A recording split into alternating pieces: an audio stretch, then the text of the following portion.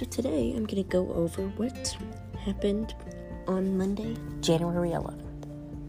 So on Monday, January 11th, Elon Musk gained the number one richest man in the whole entire world.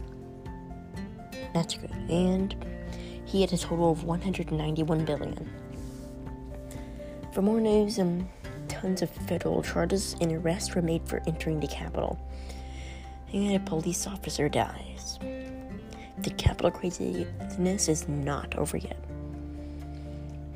LG makes the world's first transparent TV screen. It looks really good. To see a picture, go to my website. And for another news,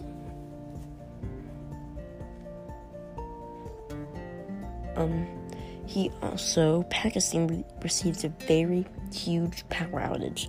It's crazy. Tons of people, homes, restaurants, businesses, tons more in Pakistan lost power. Also, make sure to wear a mask and not spread COVID-19, because we thought we should do a 6-foot distance, which 6-foot distance is fine, but a 10-foot distance would mean if you stay 10 feet away from everybody and wash your hands every single time you touch something, most likely you won't get COVID. And this is all proven by a health expert. To see more info, images, and other things, just go to my website.